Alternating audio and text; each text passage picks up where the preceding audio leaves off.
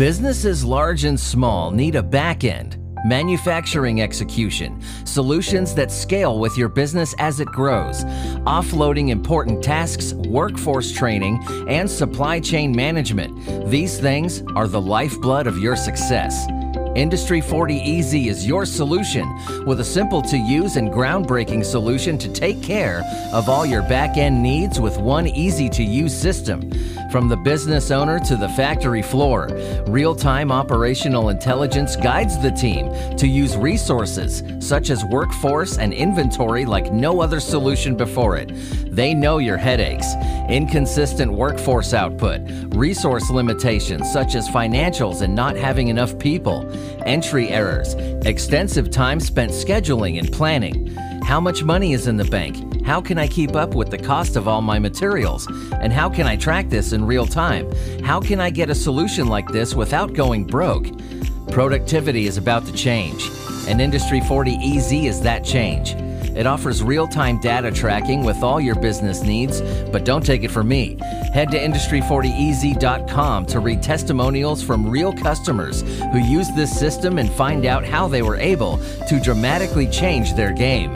This solution was built from the ground up with you and your business in mind.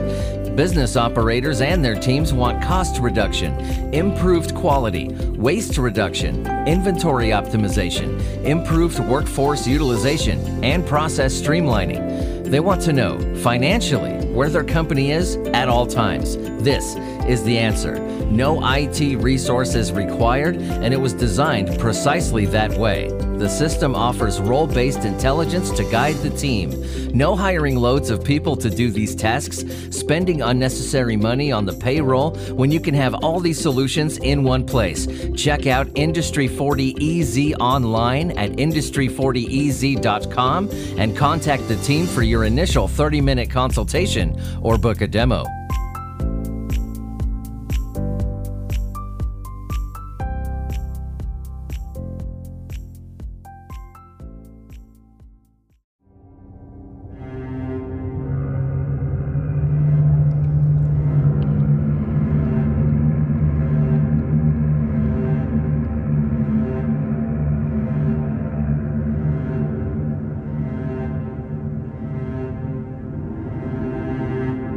Hello friends, your host Billy Dean Shoemate III here, and welcome back to another episode of Strange Places. I hope you guys have been enjoying the kind of bonus content, the kind of extras like in the news kind of stuff, what's happening now. It's pretty neat. I've been enjoying making those, and it's neat to, stay updated on that kind of stuff. Gives me new ideas for episodes, and it kind of fills in the gap in between core episodes of Strange Places. I'm excited about it. I like but, it's all up to you guys. So, if the listeners say they don't dig it, then it's got to go. But I enjoy making it. So let's just get right into this one, because this is a nut to crack for sure. Today we're going to Zimbabwe. We're going back in time a little bit too. September 16th, 1994, to be exact. On September 16th, 1994, there was a UFO sighting outside of Rua, Zimbabwe. 62 children, 62, at the Ariel school aged between 6 and 12, claimed that they saw one or more silver craft descend from the sky and land on a field near the school. One or more creatures, dressed in all black, then approached the children and telepathically communicated to them a message with a bit of an environmental theme. Frightened the children, caused them to cry, and for a few of them changed their lives forever.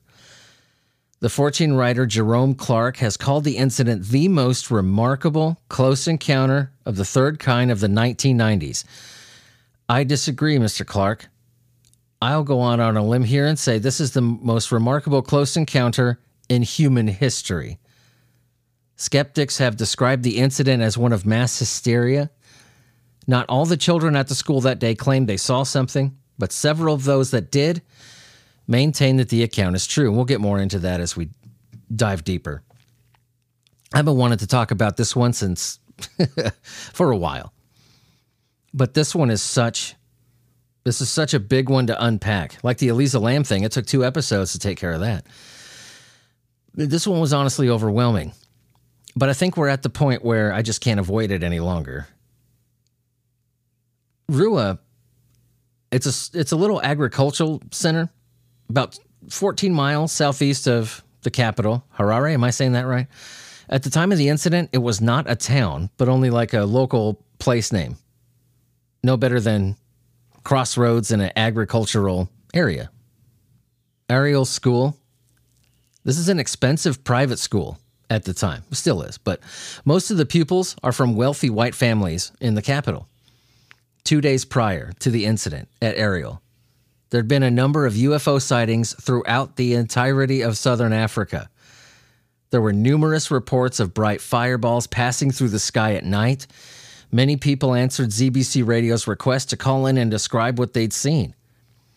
Although some witnesses interpreted the fireball as comets, meteors, what have you, it did result in a wave of UFO mania in Zimbabwe at that time. That should be mentioned. According to a skeptic, Brian Dunning, the fireball had been the re-entry of the Zenit 2 rocket from the Cosmos 2290 satellite launch. What happened? The booster broke up, from what I can see anyway.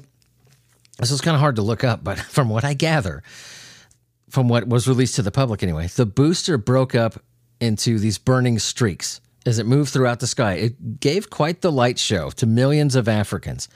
Local UFO researcher Cynthia Hind recorded other alien sightings at the time, not UFO, straight up alien, including a daylight sighting by a young boy and his mother and a report of alien beings standing on the side of the road reported by a trucker. The sightings at Ariel, which we're focusing mainly on, well, solely on, because it's such a strange story. You've heard about it. So many YouTube channels have tackled this. Joe Rogan's talked about it. But what is the common sense of strange places tell us, right? This podcast where we say it, and it's true that common sense is something never used in the study of this kind of stuff anymore. When we use just real common sense, no prejudices, did this happen? We're going to dive into this, I think, in a bit of a different way. The sightings at Ariel occurred at 10 a.m. on the 16th of September, 1994. The children were outside during their mid-morning break. The adult faculty at the school were having a meeting at that time. The entire incident lasted about 15 minutes. When the children returned to class, they told the teachers what they had seen, but they were dismissed like it was just them coming up with fantasy stuff. When they came home, they told their parents, as any child would. Many of the parents came to the school the next day to discuss what had happened with the faculty. The sighting was reported on ZBC Radio, from where Cynthia Hind herself learned about it. Now, you might think this is a little unnecessary, but I do have to mention Cynthia Hind. She plays a very big part in this story. See, the BBC's correspondent in Zimbabwe, Tim Leach, he visited the school on the 19th of September to film interviews with the students and the staff. After investigating this incident, he came back. He visited the school on the 20th of September, 1994, saying, something ain't right here. Cynthia interviewed some of the children and asked them to draw pictures of what they'd seen. Most of us have seen these pictures. These pictures are viewed all over the world. The drawings that these children made, what's incredible about it, 60 children, 60 of them, they all drew the same thing and told her the same exact story, no deviation. That November, Harvard University professor of psychiatry John Mack, if that name sounds familiar, it ought to, in this area of study anyway, he visited the Ariel school to interview the witnesses. Now, this was the really famous interviews that we know about today. Throughout the 90s, Mack had investigated UFO sightings. He had a particular interest in alien abduction cases. In May of 1994, the dean of Harvard Medical School, Daniel C. Tolston, appointed a committee of peers to confidentially, how can I say this word? Confidentially, that's a hell of a word, review Mack's clinical care and clinical investigation of the people who shared their alien encounters with him. The issue was that Mack had communicated to these people that their experience may have been real. He didn't lie to the children. He said, you know what? What you saw is what you saw. And if you believe what you saw, I want to hear about it. Now, a lot of people give him crap for this and say that he subconsciously put something into these kids' heads. He didn't hypnotize them. He just said an offhand comment. But anyway, after 14 months, Harvard issued a statement stating that the dean had reaffirmed Dr. Mack's academic freedom to study what he wishes and to state his opinions without impediment. That's pretty amazing. Listen to that. Harvard issued a statement saying that the dean reaffirmed Dr. Mack's academic freedom to study what he wishes and to state his opinions without impediment. We're talking about UFOs here, aliens, the thing that they took away Bob Lazar's entire schooling record over, right? We proved that on this show with I'm confident of that. And for Harvard to come out and say something like this, that's amazing. According to the interviews of Hind, Leach, and Mack, 62 children between the ages of 6 and 12 claimed to have seen at least one UFO. Dozens more children who were present stated they had not seen any UFO or anything unusual, strange. And I'll tell you why. The basic details of the sightings were quite consistent, scarily consistent, although not all the fine details were. One or more silver objects, usually described as discs, appeared in the sky. They then floated down to a field of brush and small trees just outside the school property. When I say outside the school property, I'm talking within feet of the fence. Between 1 and 4 creatures with large eyes, all dressed in black, exited a craft and approached the children. At this point, many of the children ran, but some, mostly older children, stayed and watched. According to Mack's interviews, the creature or creatures then telepathically communicated to the children an environmental message before returning to the craft and flying away. According to Dunning, this telepathic message aspect of the story was not included in Hind or Leach's reports. Mack's, yeah, it was in his. What's interesting, in Mack's interviews with one 5th grader, he tells how he was warned about something that's going to happen and that destruction of the planet, that pollution mustn't be. An 11-year-old girl told Mack, "I think they want people to know that we're actually making harm on this world." Listen to that. An 11-year-old girl said, "I think they want people to know that we're actually making harm on this world, and we mustn't get too," listen to this, technologically efficient. Technology, danger. One child said he was told the world would end because we're not taking care of it. The children were adamant that they had not seen a plane. Hind noticed that the different cultural background of the children, this is a mixed pot of kids here. I know it's Zimbabwe. This gave rise to different interpretations of what they'd seen, you would think. They didn't all believe that they had seen extraterrestrials, actually. Some of the children thought the short little beings were Tikalishes. They're creatures of local folklore. But one thing is consistent. They knew what they were seeing was not natural, was not human. The Ariel school UFO incident quickly became one of the most famous UFO cases in Africa and the world. June 2021 episode of the BBC's Witness History, the event was described as one of the most significant events in UFO history. Again, I'll one-up you there. I think this was one of the most significant events in human history. Ufologists continue to cite the case as providing compelling evidence of extraterrestrial visits to Earth. Others say this is mass hysteria or even a prank. Well, we'll get into that. December 2020, Brian Dunning devoted an episode of his Skeptoid podcast to the incident. In it, he noted, because I got to tell you both sides, that some children in the school claimed they had not seen anything unusual that day. He challenged the often repeated claim that as rural school children in Zimbabwe, the witnesses would not have had exposure to modern media and so would not have been familiar with the concept of UFOs and alien visitors to this degree. Hind interviewed the children in groups of 4 to 6, with every other child allowed to listen, and so their stories were, cross-contaminated, some people say. I watched the videos, man. I saw it myself. He grouped the children based on whether they saw it or whether they didn't, where they were standing in conjunction with each other. I'm sorry, but that one is bunk. I saw it on the video myself. These stories were not cross-contaminated. He grouped the children based on where they were standing at the time and the criteria, based on the criteria of what they said. I saw one ship, I saw two ships, I saw one being, I saw two beings. He grouped them that way. That's hogwash. They were not cross-contaminated.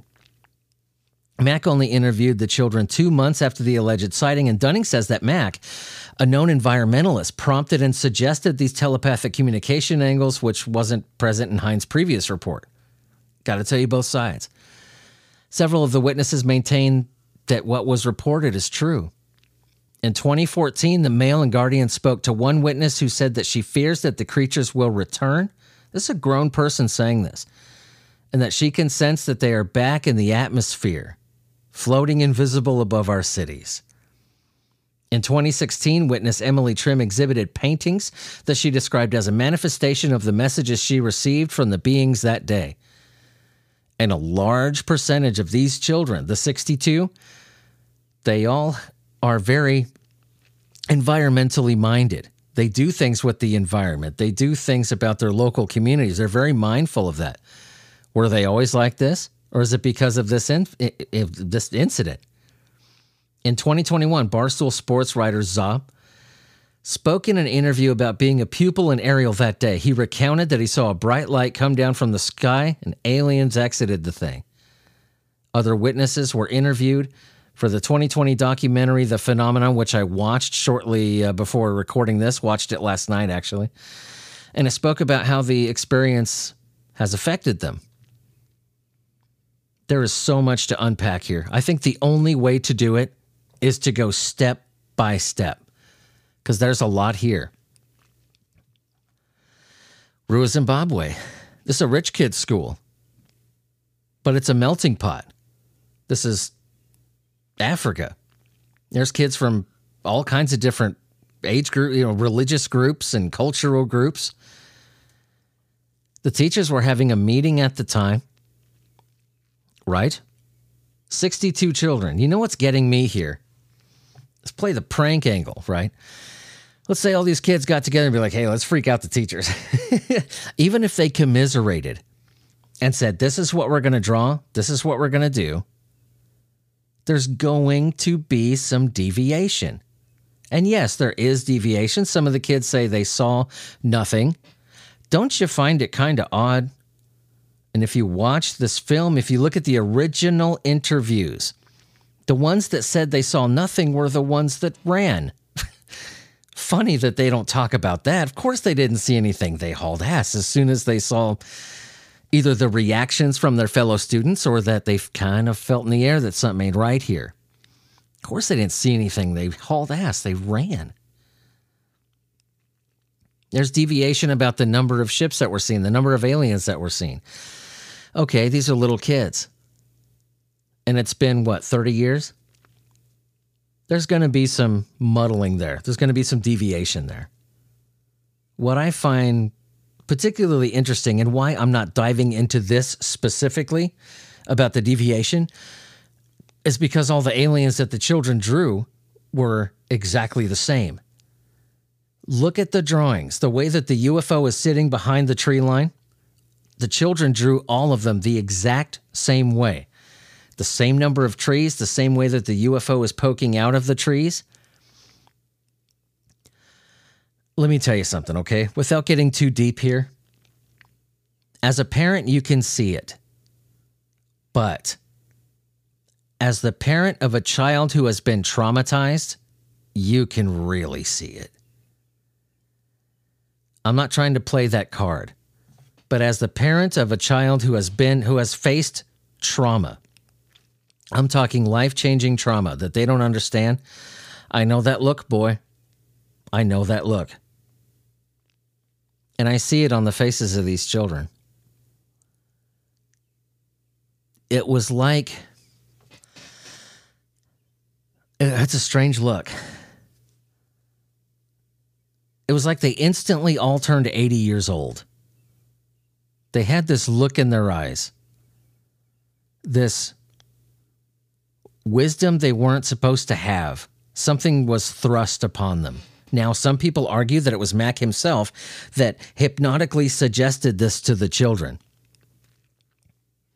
Maybe it was a power suggestion. Maybe he said some things during the interviews he shouldn't have said. The environmental angle, we can't prove that. We can't. I do find it odd that every single one of these students is doing something environmentally conscious. This wasn't witnessed by some guy in a back alley here. We're talking 62 children who all said, if you count for the deviation of just being a little kid and it happening back in the 1990s, are describing the same damn thing.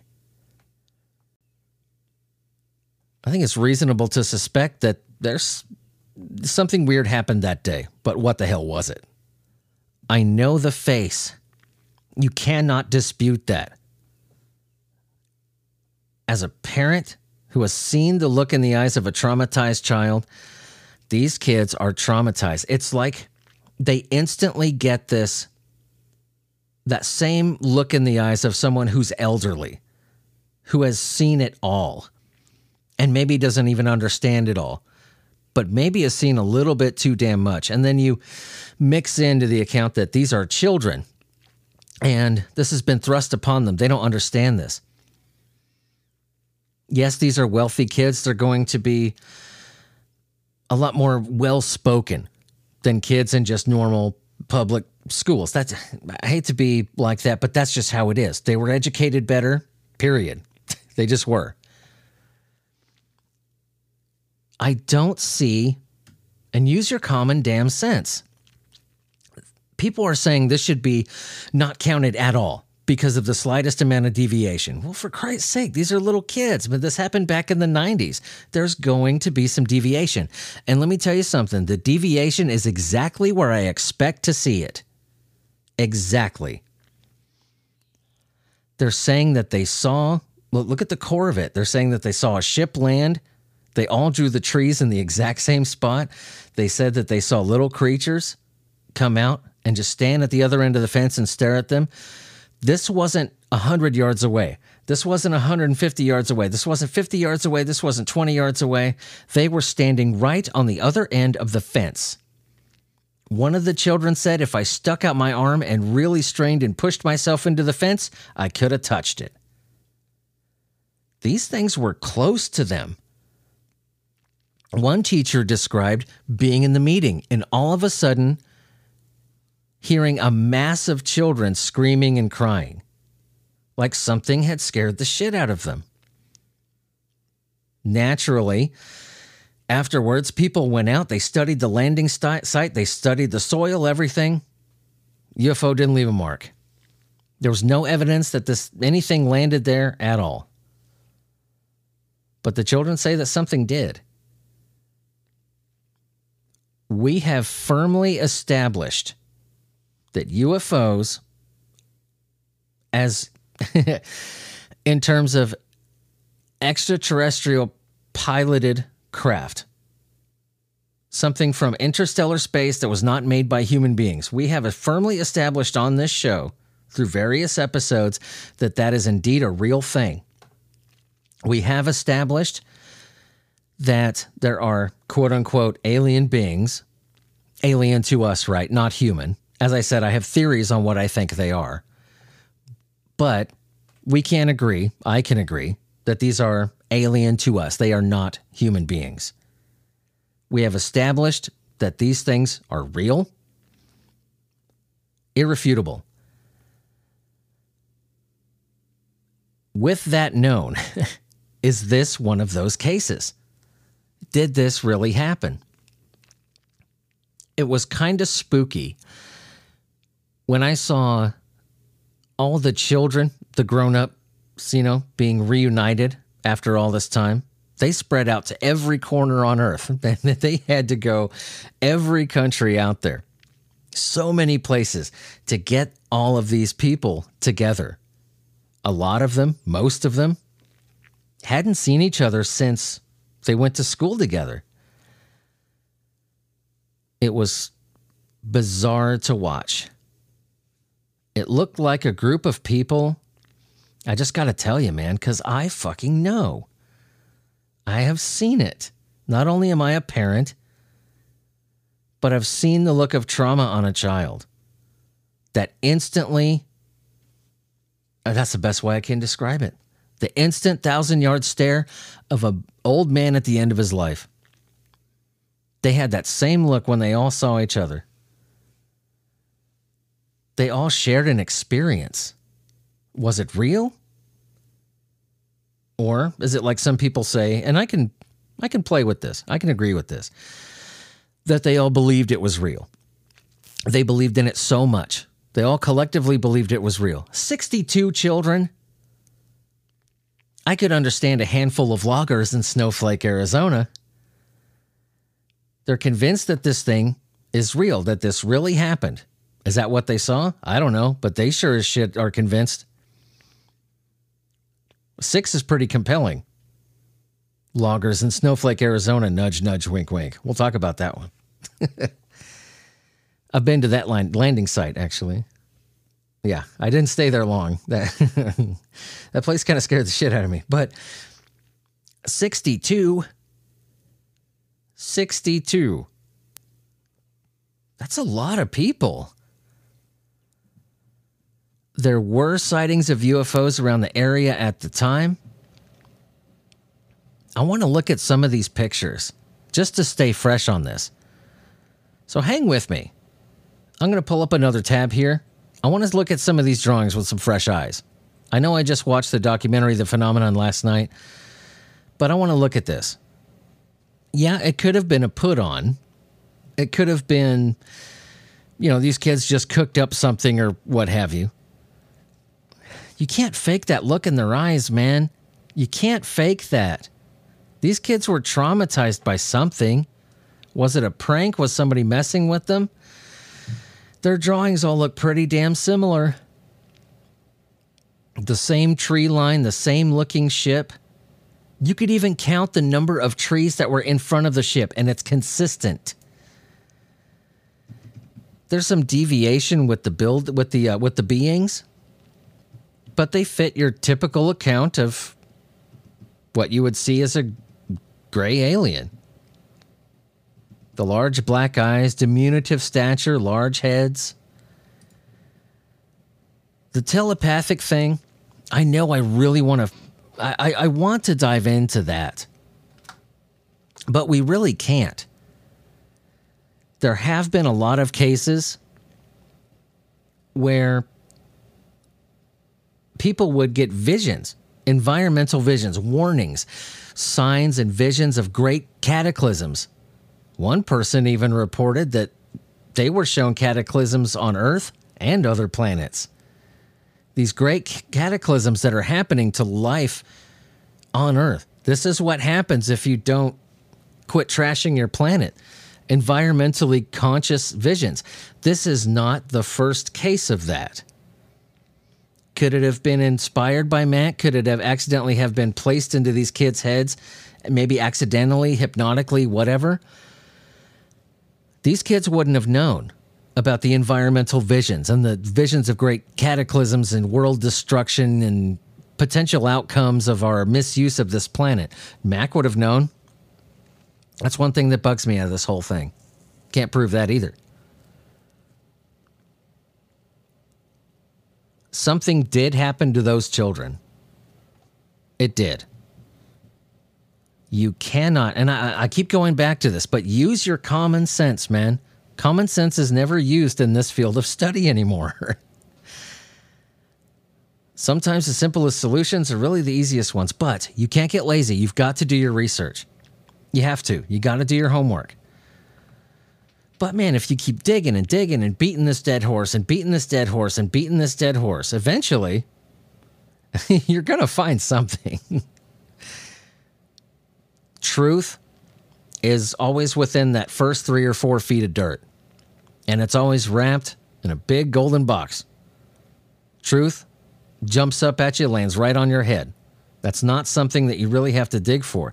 Yeah, specific things and very detailed truths and stuff like that, but I'm talking about the whole situation as a whole, the big meat of it, right? You can always find that rather easily.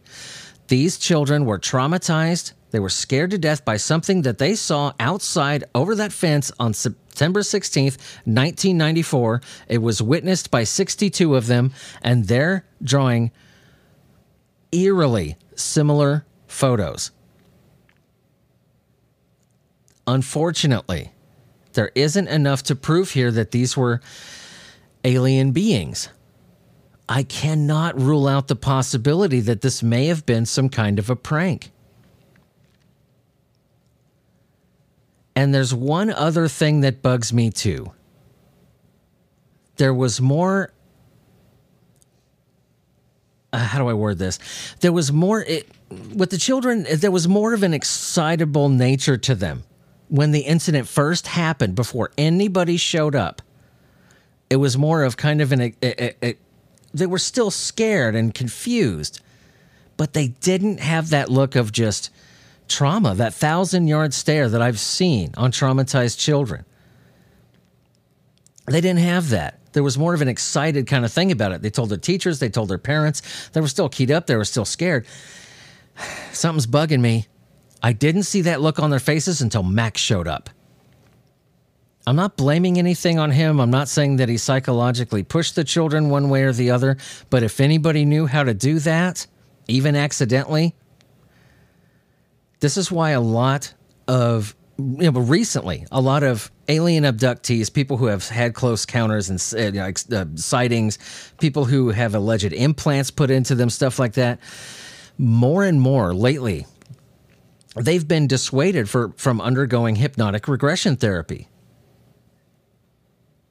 It takes one slip up, one person to say just the slightly wrong word, and guess what? That guy just manufactured a memory in your head, and it's going to be as clear as your last birthday. You can accidentally put something into somebody's head.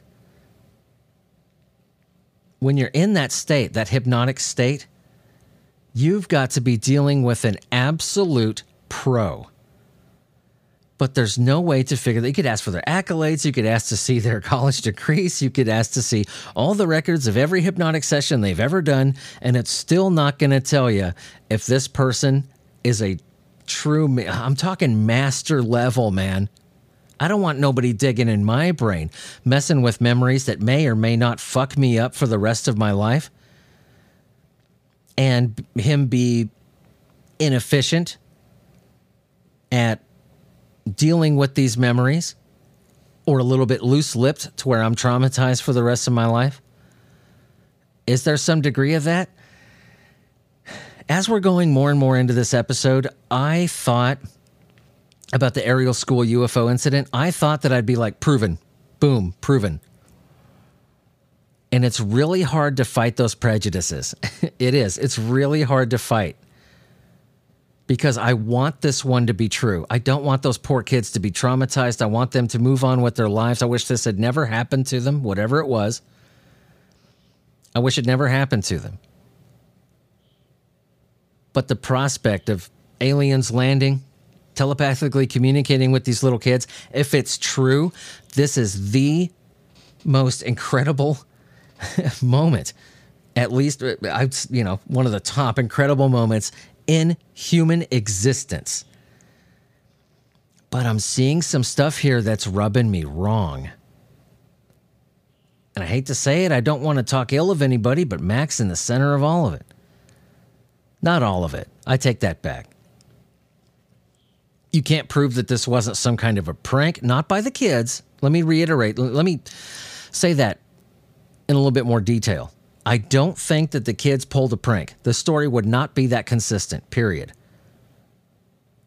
I think it's possible due to the UFO outbreak and what was going on at the time, and it wouldn't have reached it wouldn't have reached the children, not to the degree that you see here. It just wouldn't have. Use your damn head. But could this have been a prank by somebody else? Getting a big kite-flown UFO, dressing up in an alien costume, what have you. And then you have some doctor that comes in and either on purpose or accidentally places things into these children's heads hypnotically. It's happened before. I can't rule that out either. But why? In my common sense brain, my instinct, why is my instinct lighting up like a Christmas tree saying this could have been a prank perpetrated by somebody else, not the children, but somebody intending to scare the children? Because all I can prove is that these kids saw something they did not understand.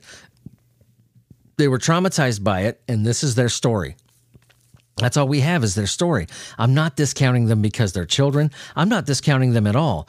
I'm just saying we have zero proof. All we have are their drawings. The teachers didn't see shit. Some of the kids ran. I'm not discounting them. And they look like they're telling the truth. I think it's because to them they are. I smell something a little weird here, and I really wanted to. I thought that I would. When I hit record starting this episode, I thought I would take most of this at face value. I thought we would be like, oh, proven. But the more we get into it, I got to be honest with myself. We have to be honest with ourselves. When the common sense doesn't line up, there's something wrong. There's another factor we're not looking at here, and we don't know what it is. Something about this story stinks to high heaven, and I don't know what it is. My instinct, like I said, is just lighting up like a Christmas tree. Mac on one end, and the children being traumatized on the other. If I was in the presence of these children, I would, grown-ups now, I would listen to what they have to say. I wouldn't interrupt them. I wouldn't tell them my little theories or whatever. Honestly, because I think to them, what they saw was what they saw. And it was either because it was real or because it could have been suggested, planted in their heads.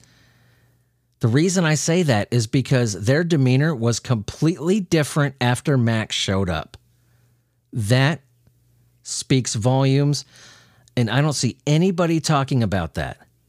Not even the documentary, what was supposed to remain impartial. You can't get around that. Something's happening here, to which I think we should just say Ariel UFO incident merits further study. I doubt very much we'll find out the answer to this one, but it's a compelling and amazing case nonetheless. So what do you think about the Ariel school UFO incident? Let me know. Go on asylum817.com. That's asylum817.com for all things Strange Places related. All the social media links are there, as well as a link to get to our Patreon account where you can get everything from bonus episodes, ad-free episodes, giveaways at certain tiers, all kinds of stuff. Check it out. Shout out to the patrons, by the way, the Kunkel Homestead YouTube channel, Donald Haynes, David Peterson. I appreciate you. The show wouldn't be around if it wasn't for you. Thank you, everybody, for coming back every week. The show just keeps growing and growing and growing. It's honestly astonishing. I think we should study that. That's paranormal on its own, that little old me started this in a bedroom and now it's taking the place of jobs. That's paranormal on its own. But anyway, guys, thank you so much for coming back. And yeah, that's all we got for this week. Now, are we ever going to run out of strange places to talk about? I don't think so. Because every town has a strange place, and maybe one day we'll visit yours.